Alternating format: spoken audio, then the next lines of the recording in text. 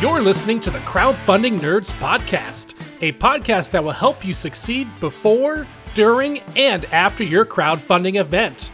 And now, here is your host, Andrew Lowen. Well, welcome everyone to another episode of Crowdfunding Nerds. This is not Andrew Lowen. This is Sean, because Andrew is away on a conference. And we're too cheap to record a new intro for the podcast just for him not being here. So this is what we're doing. So this week's episode's topic, I can't talk today. It's just not working for me today. We're going to be going over a couple things. First of all, we're going to go over some really crazy news with PayPal. Ooh. And then we're going to talk about self-promotion because we're selfish and we like to promote. And we're going to talk about some mistakes you can make and some ideas that will help you in your organic self-promotion journey through your Kickstarter campaign. And now it's time for Nerd News. PayPal pulls back, says it won't fine customers $2,500 for misinformation after backlash. Oh, they changed the titles. I guess this is how the internet works these days. At the beginning of the week, there was a different title, and then PayPal responded, and they've changed the title of the article. Yeah, if it was blockchain, they wouldn't be able to do that. Now, news is always like that. News is always ever changing. Well, I guess we should start at the beginning. PayPal does a misinformation policy where I don't know all the details of it. I just know that, if they don't like what you say, they might fine you like $2,500 or something like that. What's the details on that? Yeah, so they've updated their policy that if they find that you have publicly communicated misinformation, whatever that means, then they will automatically fine you $2,500 per incident. So, if you say 4 things which they perceive to be factually inaccurate, well, then it's a lot of money out of your bank account. And this is so a lot of people are now disconnecting themselves from PayPal completely because they don't want anything like this to sort of automatically happen. I just went on Reddit, and the amount of people, you type in PayPal and everyone's like shutting down my PayPal account. So there was a huge backlash to this. Even like I had my mom so they're messaging me, I closed my PayPal account. Okay. A lot of people are shutting down their PayPal accounts as a response to this. It's interesting because they are a company that handles money, but they're not quite a bank. However, they do run as a financial institution, which makes me wonder how. They have lawyers. I'm assuming that are they got a lot of money over there, so they must know what they're doing. But I think there'd be some really big lawsuits against that if it actually happened in the U.S. From an employee standpoint. An employer cannot take an employee's wages even if they F up. Like if they F up, you can fire them, do whatever, but you can't take their wages away for the hours they worked. You can't say, oh, I'm going to take, you're losing your hours because you messed up. It's not legal. So in the same case here, this is money that's being transferred for the promise of goods or services. That's what PayPal does. They're an intermediary. That's not even a word. Intermediary that handles these transactions, which are considered contractual fulfillments in most cases.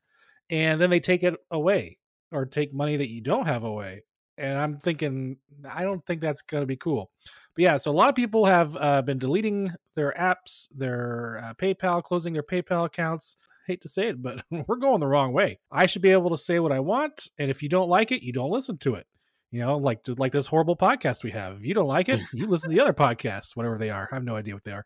But if you like us, you listen to us. That's how it goes. Yeah, this kind of censorship and fining is crazy. In fact, Twitter has done a lot of censorship. All these social media companies have been doing censorship where they've been marking things as fake, false news, and then 6 months later, the thing that they marked as fake is actually researched and found out it's true. But exactly. The person that said it is now banned from Twitter, blocked.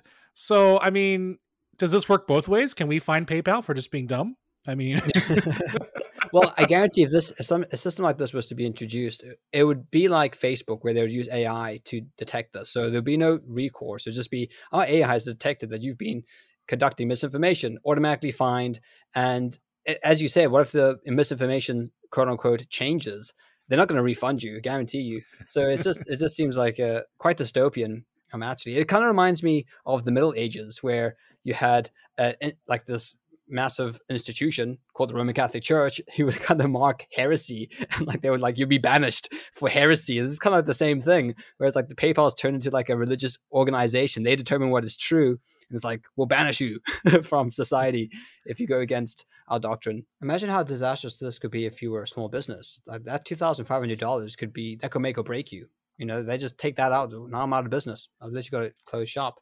So it's, I think one thing it really highlights is these terms of services that these big tech companies get you to sign are meaningless, because they always have a clause, we can change this at any time, which is also pretty meaningless, because you usually get you to sign something which says that you indemnify them, which means that they're not responsible for your actions. If you do something that harms their business, they're not responsible. So something like this isn't even necessary, because usually they've indemnified themselves from your actions using their software, using their platforms. Yeah, that's a lot of problem with their legal terms. In fact, you know, us humans are known to you scroll by the terms of service and hit OK and not read them at all, which, you know, could be a bad or good thing depending on what you're doing.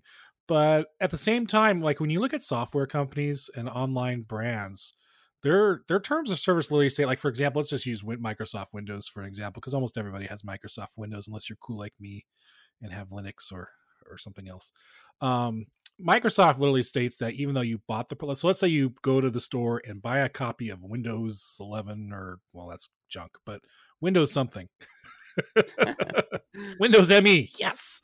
You know, you pay, like, I think they charge anywhere from like $100 to $200, you know, depending on like home or student or a pro or whatever. And you take it home. Well, when you buy something from a store, it's like, and you get the box, it's like, you feel like you're buying it. But if you read the terms of service, you're not buying nothing. You have no rights to that product except for to use it. And if you read the terms of service, pretty much you're sort of just borrowing it.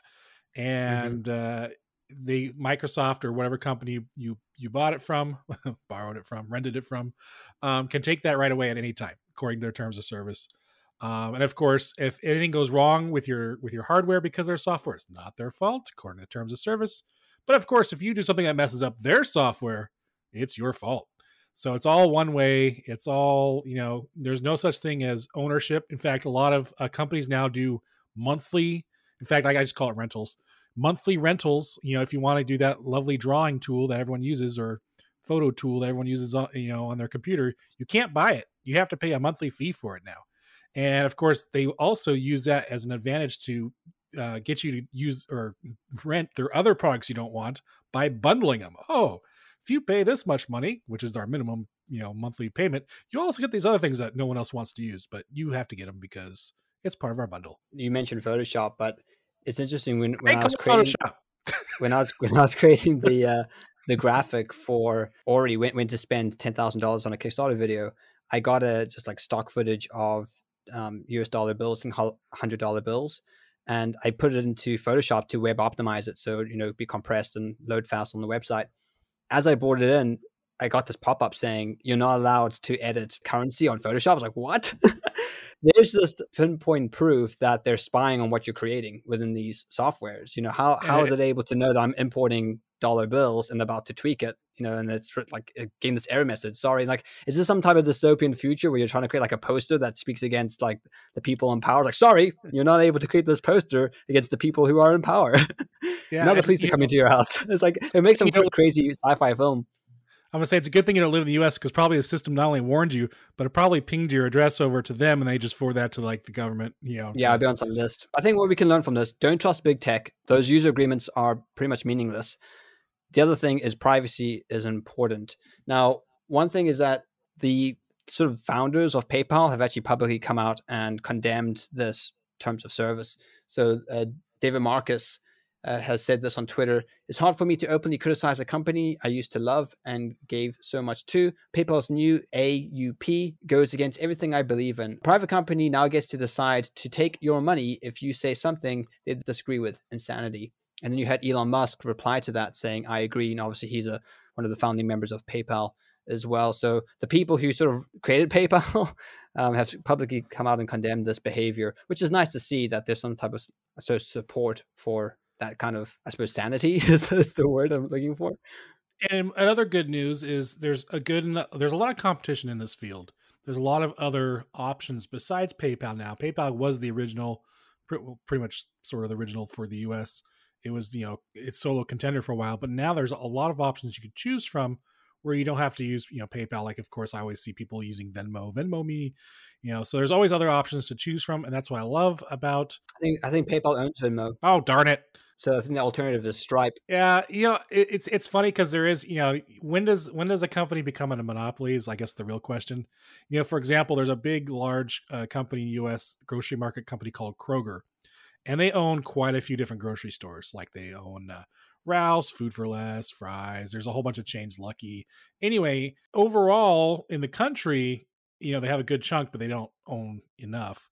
But like in my part of the country, like every store is literally owned by Kroger. In competition wise, it's sort of like lacking. In fact, they just, I believe they're now in the process of purchasing Albertsons, which is like one of the other, Albertsons and Vons are owned together.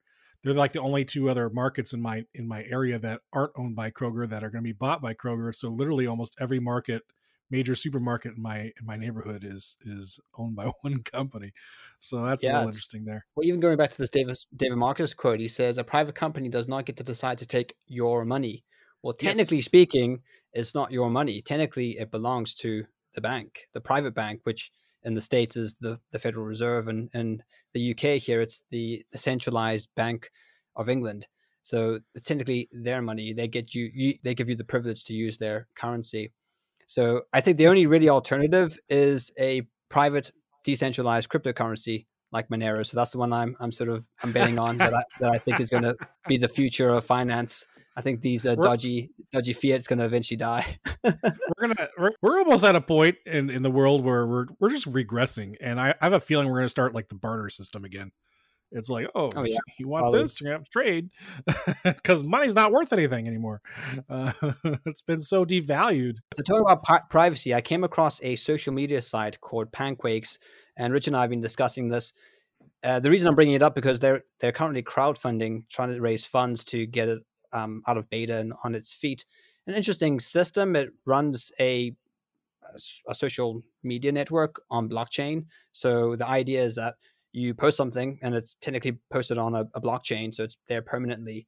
And then it's sort of censorship proof. And it means that, it's there permanently, but also means that no one can shadow ban it or secretly suppress that messaging. So it's a way they're sort of advertising, their marketing pitches that, hey, this is a platform for free speech. You can share what you believe and what your convictions are, and there's no sort of big tech company determining whether that is right or wrong. It's also in a way because it's using blockchain. It's supposed to be sort of decentralized, and I believe all of like your data is stored on your phone app. I think is what it is. Like your stuff that you post or share is stored only on your locally on your app, and then it's also on the blockchain. I like the idea of having a decentralized network. However, with this one, with using blockchain, I'm not a big fan of blockchain yet. I haven't been convinced enough to be a big fan of blockchain. But however, like for example, they are touting a lot about privacy, and with blockchain, there really isn't. I mean, you can have almost anonymity, but you can't have privacy. And like, for example, I was discussing how, like, let's say, if you respect your privacy or respect others' privacy, and let's say they change their mind about a thought and or idea, they should be able to take that away or make it go away. In fact, a lot of the new laws and regulations going around the world on search engines are making them, especially in, I believe, EU, are forcing search engines to remove private information if it's asked to be removed. I've seen a lot of people, in the US, we have public records. You can search for things. However, it's also, they appear on search engines. So anyone can literally go to Google and be like, oh, what's the address of so-and-so, or what's their private, whatever. And you can find it. And a lot of European nations are not agreeing with that. And they're putting in programs where the search engines must remove upon request. And I believe it's also starting to happen here in the U.S. as well. This new Kickstarter social media program, Pancakes, right? I always Pancakes, yeah. Makes me hungry. Makes me want breakfast. Pancakes, and I believe when you post something, it's called a quake. So I think the idea is that when you post, it kind of gets stacked on top of each other, so there's no kind of feed manipulation. So that's what I suppose where the name comes from. But at the same time, if you post something, it's like set in stone for life because it's using blockchain. So, there's a whole bunch of people out there recording the blockchain, and the blockchain just lives on forever. Forever and ever. So, yeah. So I would love to see a decentralized social network where like for example, like I like the idea where it's like your information is saved on your own, either your own website or your own phone or your own device, and then people can subscribe to you. And the way they subscribe is you share your special link or code to that database of yours, and then they can access it through there like a subscription. And then of course you have full control over your stuff. So if you don't want your pictures going out anymore, you can instantly delete them and they won't be available. If you have things you change your stance on, you can be able to delete them and then state a new stance or whatever, where you have total control of your privacy and content. That's what I would like to see. Maybe I'll make it one of these days. Sean and I will sit here and we'll make our own little Shawnee and Rick social network. There's another social media site that uses blockchain, which tries to do something similar. I don't know if they're focused on privacy, but it's called Zion that I've seen advertised. I haven't looked too much into it other than that, but I know there are a couple kind of popping up new social media sites. And the way I see it is, hey, the more competition, the better. Yep. I think it's just going to make other sites better. It might make them change. And so I always think that's good. But in terms of blockchain, you might be interested in the protocol that runs XMR, Monero, because that is on a blockchain and they've set it up and configured in such a way that it's end-to-end encrypted, so it hides the sender and user addresses. So that's an interesting. So you might see more of that type of technology being used in the future, as you said, if you want something a bit more private in terms of a social media site. So in other news, we are pretty much near the completion of our Kickstarter course, and this is going to be a deep dive into the sort of nuts and bolts of creating your pre-marketing campaign. We cover things which you can't really cover in a podcast, like setting up your Facebook ad account, setting up your pixel, like a step-by-step guide, creating your ads, how to diagnose their problems. We've kind of touched on some of these topics in the podcast, but this is really a succinct step-by-step. This is what you do. So I'm just going to read an outline of the modules of the course, just to give you an idea of what it's about. And we're obviously going to have more information about this closer to the time of launch. We do hope to get this out before Christmas. So you will hear of this again. So if you want more updates, just make sure to join the Crowdfunding Nerds email, and then because we will be announcing it there. And then also the Facebook group, which we'll put links in the show notes for both of those. The opening course is What You Will Learn, which is just a little lecture by Andrew, who kind of covers what you will learn. It's pretty simple. And then there's an introductory quiz. So as you go through this course, there's going to be quizzes at the end of each video. And the idea is that all the questions through the entire course will be at the beginning of the course, so that you can be primed for what you're about to learn, but also so that you can compare the results you have before you start the course to after you had the course. So the idea is that you're going to be primed. You're going to do the entire course, doing all the questions as you go through. And at the end of the course, you'll be doing the entire quiz again. And then you should be able to compare, my results from when I first started to afterwards. And then hopefully you have a good idea of how much you learned. It'll help you obviously retain that information, but then also be a cool little stat. You can say, I improved my score by 50% or 70% or whatever. So it's going to be something you can actually measure. Like, I actually learned something, which is a neat feature. So after the introduction, we have a lecture by Andrew, must-know lecture before starting your Facebook ads. So before you run your Facebook ads, you're going to be watching a lecture about the virtuous cycle. And Andrew has a breakdown of that. We've obviously covered it on this podcast already. We'll put a link in the show notes for it, but this is just a real breakdown with a bunch of links and things to help get that set up. The next module is all about your Facebook ads, how to set up your ad account, looking at your landing page and configuring that, setting up your Facebook pixel. So it's all very sort of heavily technical stuff. Setting up your ad campaign, tips for creating ads for board games specifically, ones which we have tried and tested. So we really reveal, we don't hold anything back. This is everything that we've tried and tested ourselves as an agency, and we just kind of lay everything on the table. And then we finish that section off with Facebook diagnosis, how to diagnose your ads, know if they're working. That's the most important part, making sure your ads work. Yeah. So once you have them set up, we also then coach you on how to diagnose them, see if what's working, what isn't working, and suggestions of things that you can change. Then we move on to must-know lectures before launching on Kickstarter. So these are things that you need to once you have your ad set up, these are things that you need to know before actually launching on Kickstarter. So we talk about community engagement, which we're going to talk about on this podcast with self-promotion. So this is kind of organic marketing, how to kind of get your fan base excited about your project coming up to Kickstarter. We then talk about Kickstarter page hygiene factors, which we've obviously covered on the podcast as well, link in the show notes. And then we talk about the 4.5 outcomes to a Kickstarter. So these are just lectures. It's probably more specified lectures on those topics. Again, with quiz questions to help you take in that information, and then all the links and resources that you would need to go into those areas in a sort of deeper way. And then finally, we have the what's next, and we have the final quiz for people to take. And then we have the Crowdfunding Nerds community, where there's a call to join the Crowdfunding Nerds Facebook group, which you haven't joined already. You really should join, because there's a bunch of people in there sharing lots of useful information. And it's a great place to just bounce ideas off people or get recommendations. If you have any questions, or if you're interested in this, then just let us know in the Facebook group. We'd be happy to answer any questions you might have. Right, so I suppose now it's time to get into the topic at hand, which is a mess about yourself. I mean, self-promoting mistakes and not mistakes.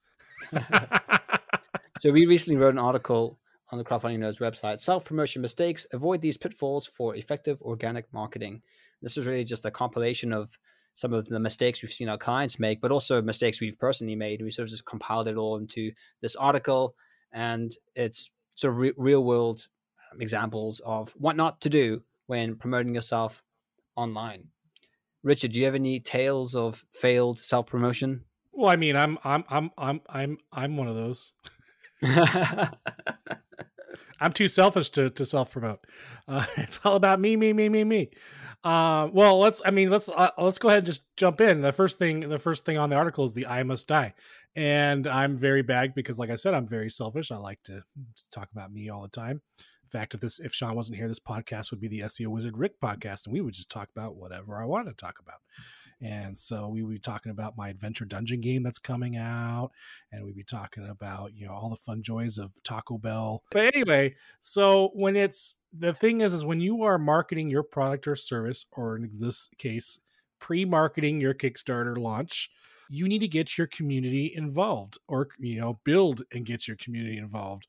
And to do that, it can't be it is your baby. It's always going to be your baby, but you gotta share. You gotta share with your tribe.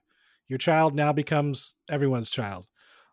So when you promote things, or when you promote it, you want to make sure that your people who are reading or listening or watching or whatever on your social media are involved, where you allow them to give input, you allow them to help you on your way. In fact, one of the things we talked about a lot is if you're posting on Facebook, you don't be like, oh, here's my game, here's my link, here you go, and then spam, which is the next one. But if you want to get people involved, to say, hey, we just made this cool character for our board game. This is the character. What do you think about it? Is there something we should change?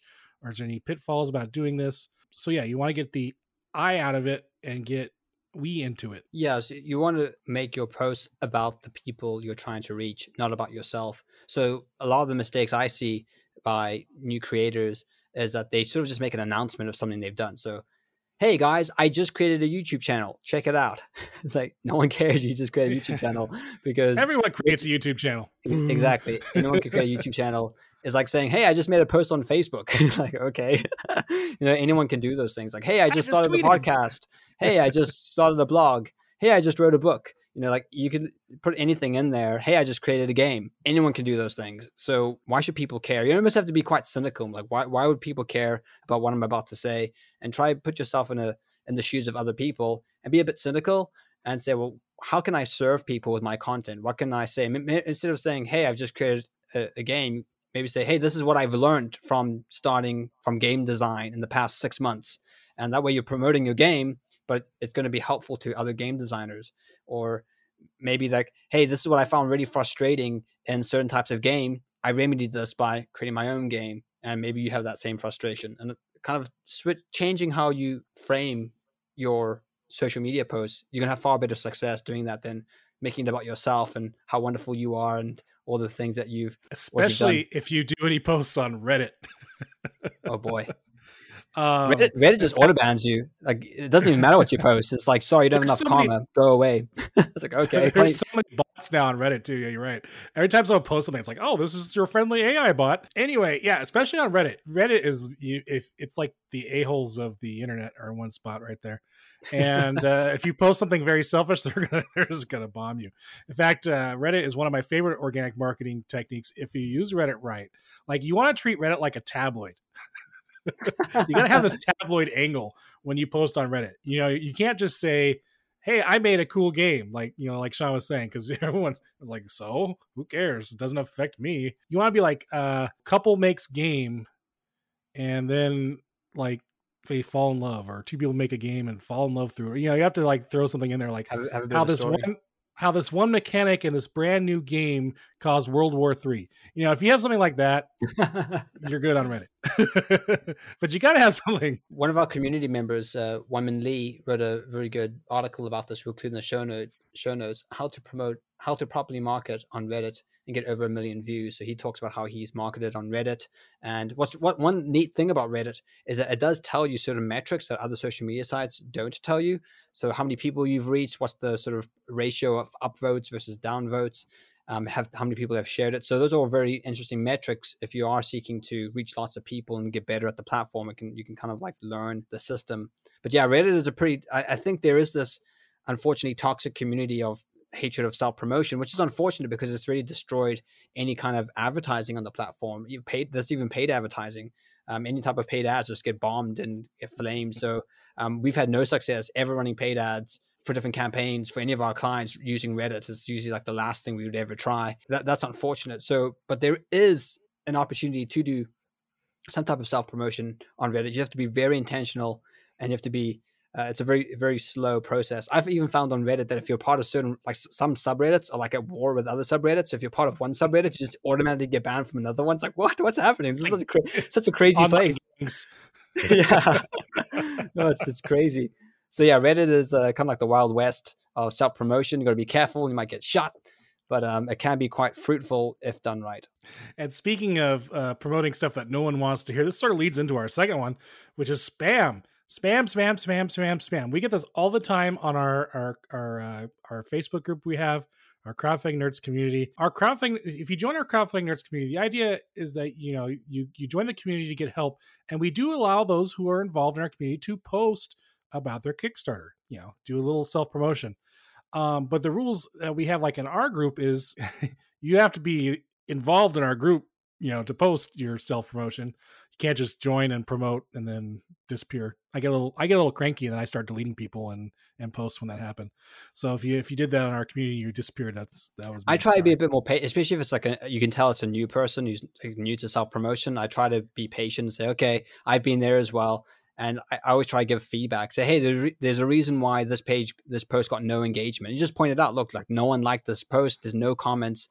And the reason is because X, Y, and Z. Here, listen to this podcast we did on this topic. So I always try and educate people, because I think a lot of times it's done just out of ignorance, and it's done. It comes from a good place, and I want to like encourage and help people become better at what they're trying to do, and that's what the group is for. So sometimes I do step in and try and help people with those posts, but obviously sometimes that's just not well received, because they're literally there just to like link drop and go away. They literally don't care, and they don't even care about improving. So that you can't really remedy that kind of attitude. Like, look, your profile was made last week, and all it has is ads about your game. But in Facebook, so Facebook can be a really great opportunity for organic traffic for you, as long as you don't spam. And then, of course, you know, there's a couple different areas where you can actually do very well. One is if you do have a budget, but we're not going to really talk about that because we're going to do more organic. Of course, you do paid ads, and you find the values that people would be interested in that are similar to your game. So, of course, board game, people are into Kickstarter, people are into board games. And if it's a zombie game, you want zombie fans, things like that. The other one is, of course, you need to start your own Facebook group. Also, even though there are groups that don't allow it, there are tons of groups on Facebook that do allow you to promote your Kickstarter or crowdfunding project, as long as you follow the rules. And like I said, we allow it. There's also one called Board Games Launching on Kickstarter. Literally, their group is called Board Games Launching on Kickstarter. You can't get even more specific than that. Usually those groups have pretty bad engagement though, because everyone's there just dumping their links and going away. So those don't tend to be quite fruitful. It's true. But however, though, you know how I found them? Searching Google. Yes. So it's good for SEO.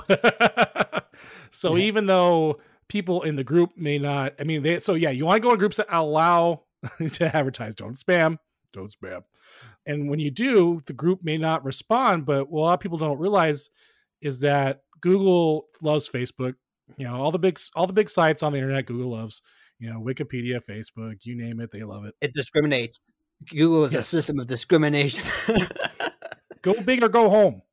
What about the little guy, Google? What about the little guy? Yeah, your post will actually get indexed through Google. So if you post and use good keywords in your Facebook post, it should get picked up by Google. And then that also adds to people just looking randomly on search engines. So yeah, so don't spam. But when you do advertise, you know, do it right. So I think one of the most grievous forms of spam is like a DM, direct message. You know, we often get this on Facebook where someone adds you as a friend. The first thing they do is message you. It's like, hey, I'm creating a game. Here's my Kickstarter. It's like, you know, that's never going to work. People are going to be very put off by that. That does come across as very spammy. And I think the key is to be authentic. Even though you're online and the internet, it's difficult to think of people behind those screens as actual people. It's easy to think of them as numbers. Try to think of them as actual people. If you were to meet someone face to face, you're not going to say, hey, my name is this. Here's my game. You're going to have a conversation with them, maybe get to know them a little bit. And then eventually you will bring up the fact that you have a game on Kickstarter or something, or you're working on a project. It will happen organically or naturally because you're passionate about it. And if you're really jiving with this person, well, then eventually the things that you're passionate about will come up in the conversation. So that's what I recommend. Be careful of messaging your closest friends saying, hey, back my game, and getting annoyed that if they don't back it. Well, it's because you wouldn't do that in real life. You wouldn't do that face to face. And maybe you would, and you'd probably lose your friends pretty quickly. So you want to be careful. Don't burn bridges. One of the things that always bugs me, and that leads us to our next one, is I call it the people who do not read anything and just post whatever they want and say, well, it's not right. Don't delete this. If you're an admin, delete this. The delete. How did you write this? Delete if not allowed from your life. Delete if not allowed from your life. Yes. Which, I hate this one. I'm a member of many Facebook groups myself. I don't post much in Facebook, but I do. There are, certain topics and groups in my life that I really like, and those are my passions. Like I was saying earlier, how Taco Bell. Yeah, Taco Bell. Is there a Taco Bell Facebook group? And, I'm not a member of a Taco Bell Facebook group. I am. You should create one. They're probably save the chalupa. But anyway, there's a lot of times. Well, I'll be on one of these groups, and someone will be like, "Well, admins, please delete this if not allowed." But I'm going to say this, and they say or sell or do whatever, promote whatever they want to promote, or say whether they want to sell. And of Usually course, it's an excuse to be spammy. It's like, yes. Hey, delete this to spam me. I'm about to spam. The key is the admins should be on your side. They should be your friends. So there's some groups and some subreddits, the admins are just not going to be with you. Then they have a different goal of the group, and you can't change that. So if you find that you're just butting heads with the admins a lot, probably means you're in the wrong group and it's just not a good fit. And that's not going to be a fruitful place to go anyway. So if you're finding you're having to fight admins to get your stuff seen, and even if you're adding quality posts to the group, go somewhere else. It's not the right place to be. So you might need to jump around a bit until you find a space where you feel comfortable and you're talking to people who get it and admins that are supportive of what you're doing. So always make sure to read the rules and do what they say. If you don't agree with the rules, go somewhere else. If you're not sure of something, send a message. Be like, hey, admins, I'm not sure if I can do this, so I just want to ask you before I do it. Let me know. And they'll be like, be patient problem. Because you probably won't get an answer. That's been my experience from group admins. And that's a really big thing, which I don't think is in the article, but like really probably is the one that we need to add. It'll be number 6. We'll just skip a few to number 6 now. That's bonus one. Patience in everything you do. So the next one on our list is memes are not for selling, and this is a meme from Lord of the Rings. They're not for eating, so memes are not for selling. And really, what this has to do with is with bait and switch. So this is particularly true on Facebook. There's a lot of meme pages or meme sites where all they do is they create memes, and they're through humor. They're trying to, obviously they garner lots of social interactions. That's how these platforms sort of work, and their stuff gets pushed out more. And then what they hope to do by creating, this humorous content, they then seek to sell something. And this is a complete bait and switch, because you're drawing people in with, comedy, and then suddenly it's like, hey, buy my t-shirt or buy my cup, which has nothing to do with the content that people have come to you for. So it's not a very effective way, and it's disingenuous, and I think it deters people. So be very careful of bait and switch. You always want to be, again, authentic, and you don't want to do anything that can be perceived as sleazy or spammy or kind of cheap. So be careful with bait and switch. Always be transparent, be honest, be upfront, be human. Yeah, in fact, things like memes or like funny cat videos and pictures and things like that. The only place that benefits that is the platform they're on.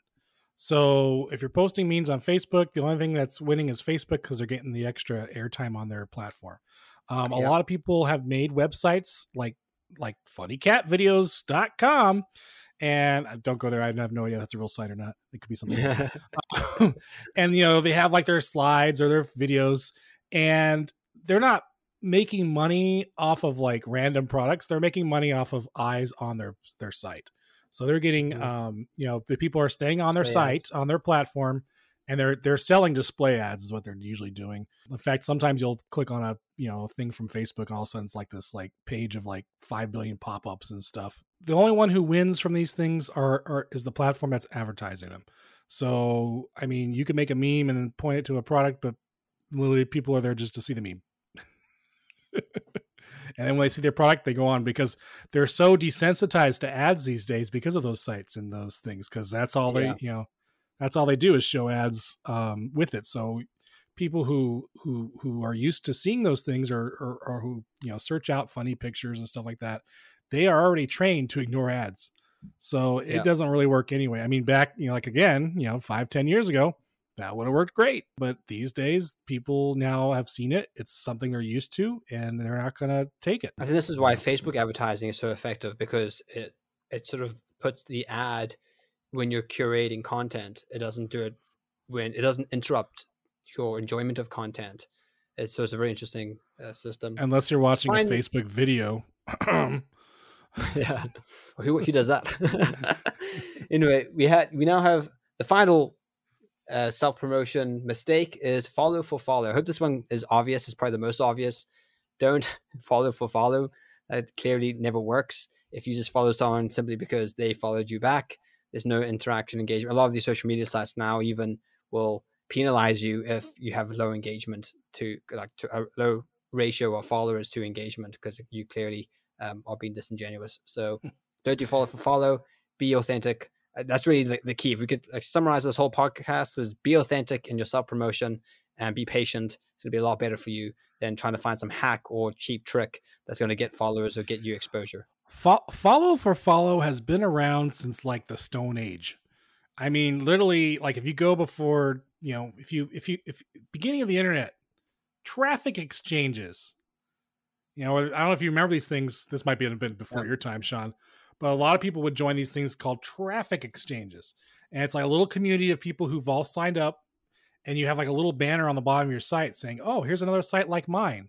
And when they click on it, it takes them to a person to another random site in the traffic exchange. So everyone's so the idea was you're hopefully passing traffic to others and they're passing traffic to you. But in most cases, the sites weren't related and they had nothing to do with each other. And of course, that's why you probably haven't heard of them, because they're no longer around. There are a couple still left in existence, but I mean, traffic exchanges, because like, if I get traffic I send to you and you get traffic sent to me, we'll benefit. Most of the time, it doesn't work. Yep. There are no hacks. There are no cheap tricks. In fact, I'm really bad. I do have an Instagram, but it's for my photography. And a lot of people follow me, and I've actually got a few messages from people like, well, how come you didn't follow me back? I'm like, because I'm not interested in what you got. Yeah, well, that's I think Instagram's notorious for that. People follow you, hopes that you follow them back, and then they unfollow you. And it's like, I just got to Uh, follow her. well, that's because you can only follow so many people, right? I think there used to be a technique out there where you'd literally follow people, and then you wait like 3 days for them to follow you back. And if they didn't follow you back in 3 days, you delete the follow and then add new follows. That was going around for a while too. There's so many little Scroogey things out there like that. Or my favorite is you pay for likes. I'm gonna pay and have all these people like my phone. Yeah, it doesn't do anything anymore. Yeah. It may work slightly in YouTube, but I don't recommend it. You could pay people to watch your video to get more video coverage time, but to get higher in the search algorithm, they call it. But I don't recommend that. This actually reminds me of an interesting, like we said, it's always good to have competition. Always good to have different platforms out there. One that I've come across is Odyssey, and it's a very interesting streaming platform. It's a competitor to YouTube. And what's interesting is that it uses a cryptocurrency on its platform. So what ends up happening is, as you engage with the site, as you watch content, as you follow people, as people watch and follow your content, you get this currency, which you can then spend to boost your own videos or boost other videos, and that they will then rank higher. So it does what YouTube does, but it puts it into the hands of the creators and the users of the site. So it's a more, because you might watch like a Mr. Beast video, and you might watch it, but you never want, like, you just watch that because you're kind of killing time, and it's not necessarily something that you'd watch and want other people to watch. So, but by you watching it, it's going to promote it in the algorithm on and the entire platform. Well, on something like Odyssey, you can watch a Mr. Beast video, be like, oh, that's interesting, but I'm not going to boost that. But you might find something like a really helpful tutorial. It's like, this is a really helpful tutorial. I'm definitely going to boost this and help other people find this content because it was really helpful. So I think there's going to be a nuance there, which you're not going to get on YouTube. So it's an interesting platform. And I think it's going to make that sort of curation of content a bit more natural or organic or truthful, I suppose, rather than being relied on clickbait, which is what YouTube's now turned into. Massive clickbait, because everyone's trying to get views, and so that the algorithm will automatically boost them on the platform. Whilst this kind of takes away the need for clickbait, because it's not going to do anything. If people don't find your content helpful or useful, they're not going to personally boost it, and your stuff's not going to rank then. There's a free speech movement going on because there's so much censorship going on in the world these days, and people are tired of it. And guess what? YouTube's owned by Google. Ta-da! So if you get barred from Google, like I have, you lose your YouTube rights. So it's all one big happy family. So that's, like I said, diverse. In fact, a couple of the channels I watch on YouTube, they always say, hey, if my content is not on here, head over to Odyssey. I'm on Odyssey as a backup. It's always, like I said, it's always good to have a backup. It's always good to diverse. And so many YouTube channels have been flagged by AI, like exactly what we've had on Facebook, where they accidentally get, there's like you've broken their terms of service, but there's nothing specific. And, people use YouTube as their livelihood. So it's a really challenging place to make a living if you're relying on YouTube to reach your customers. So it's always very good to have competition out there. So check out Odyssey. Speaking of competition, it's always good to have competition in your organic traffic. Some other sources that we've covered in previous podcasts, I just want to quickly mention. Board Game Geek, that's like the number one, board game forum out there. Or actually, it's more like a database because it's got like everything and it ranks everything. It's got all the mechanics and stuff. If you're going to do a board game, make sure you're on Board Game Geek. That's another way of getting an audience and getting people. One that's been working out very lately this last year that we've been using and our clients have been using is Tabletop Simulator. That brings in almost like a cross of a genre of people, because there's always people who like games overall, and if they see your game on Tabletop Simulator, it's free to try out and they play it and they like it, guess what, they're going to get invested in your board game and buy your board game. Another option that we haven't really discussed too much, but print and play demos, those work very well. Now I know as a creator standpoint, people get worried because they're literally giving someone their game away for free, hoping they don't steal their idea or whatever. But trust me, I haven't really seen it happen. So, I mean, you give out your game. If they really like it, they're going to want to invest and get like the real thing. So like you have a little paper demo, they're going to want the real standees. They're going to want the real board. They're going to want the real stuff on your game. So that's another option to move your game through. Andrew's doing another one that works great for organic traffic is conventions. Game conventions do great. If you have a prototype, head over to like the little game section of your local convention and share your game, and then get them on your email list, which is also another thing you want to do for organic traffic, is to have an email list. Choose your favorite email. I was going to say email spammer. Choose your favorite email publisher. It sounds like a good email. Who's your favorite these days, Sean? I haven't done email publishing in a while. I used to use MailChimp because it was free for a while, and now I have no idea what's going on. MailerLite seems to be a better contender. They've got better automation features. It's a bit easier to set up, and I think their pricing is a bit more reasonable. So MailerLite right now is the problem with MailerLite is that if you reach a certain number of subscribers, you have to get verified. So that to keep on verifying, it can be very irritating, especially if you're about to launch on Kickstarter and suddenly you have to verify. You can't send out emails. Will take 2 days. You're like, no. Yeah, exactly. That can be the disadvantage of MailerLite. So you want to be sensitive to that. Always kind of be well prepared. Always like kind of upgrade so you have plenty of leg room before launching our Kickstarter is my recommendation. And now finally, here is my secret super duper source to organic traffic that no one has really talked about. This is why people have listened to our podcast for the whole hour so far, or 45 text messaging. Minutes, where we're at. What is it? Text messaging. This actually came to me. Now, this is untested, so this is not a verified, tested source. But a lot of these games, these Kickstarter games, are ending up on eBay, and people know that because people miss out. Like they're like Seventh Continent. It was on Kickstarter. I really wanted it. I didn't have the money at the time, but I really loved it. So now I always scan eBay for it. Guess what? There are tons of Kickstarter games on eBay. Now, usually the ones that have already been produced and sold sell for about maybe, I think on average, about twice as much what they were bought for. So like you'll see a lot of games on there for in the $200 range that gets sold on eBay. However, if you got some prototypes that are sitting around not doing anything, this is a humongous opportunity for you to get that extra source of eyes on eBay by posting them and selling them on eBay. In fact, you could sell your prototype on eBay, and at the same time, you can advertise your Kickstarter because you say, here, this is a really cool prototype. We have it now. You can get it within 2 days if you buy this now. And then, however, a lot of people will watch it, and you could be like, guess what? If you want the total real thing, click over to our Kickstarter page and get it there. So this, I think, would be a really cool opportunity to try out if you have the time and the prototypes to do so, because I think you can sit there and really make a really cool ad on, call it free, and it's free.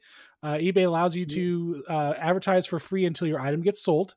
So even if you don't, let's say you don't want to sell it, but just in case, someone might buy it, even if you don't want to sell it, you can put it up for a high market price, but eyes are still going to see it.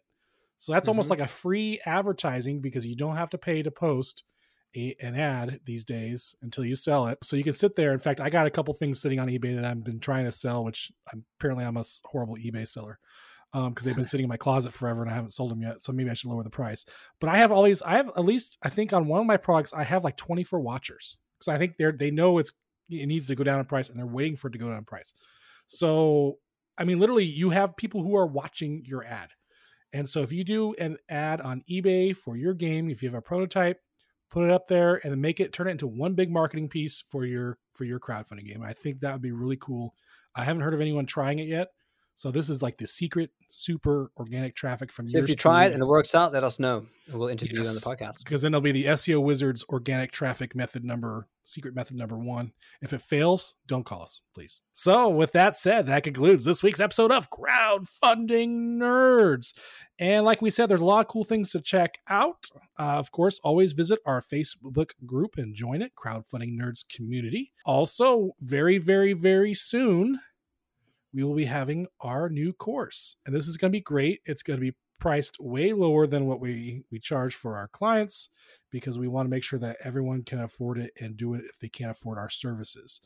So we're going to have this great course. It's going to come out.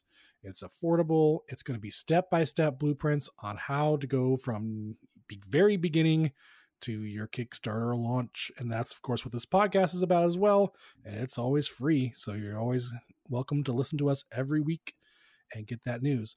And of course, if you need to go back and listen to some other previous podcasts, because we always throw things in the notes, but just in case, visit us at crowdfundingnerds.com. Our podcasts are listed there.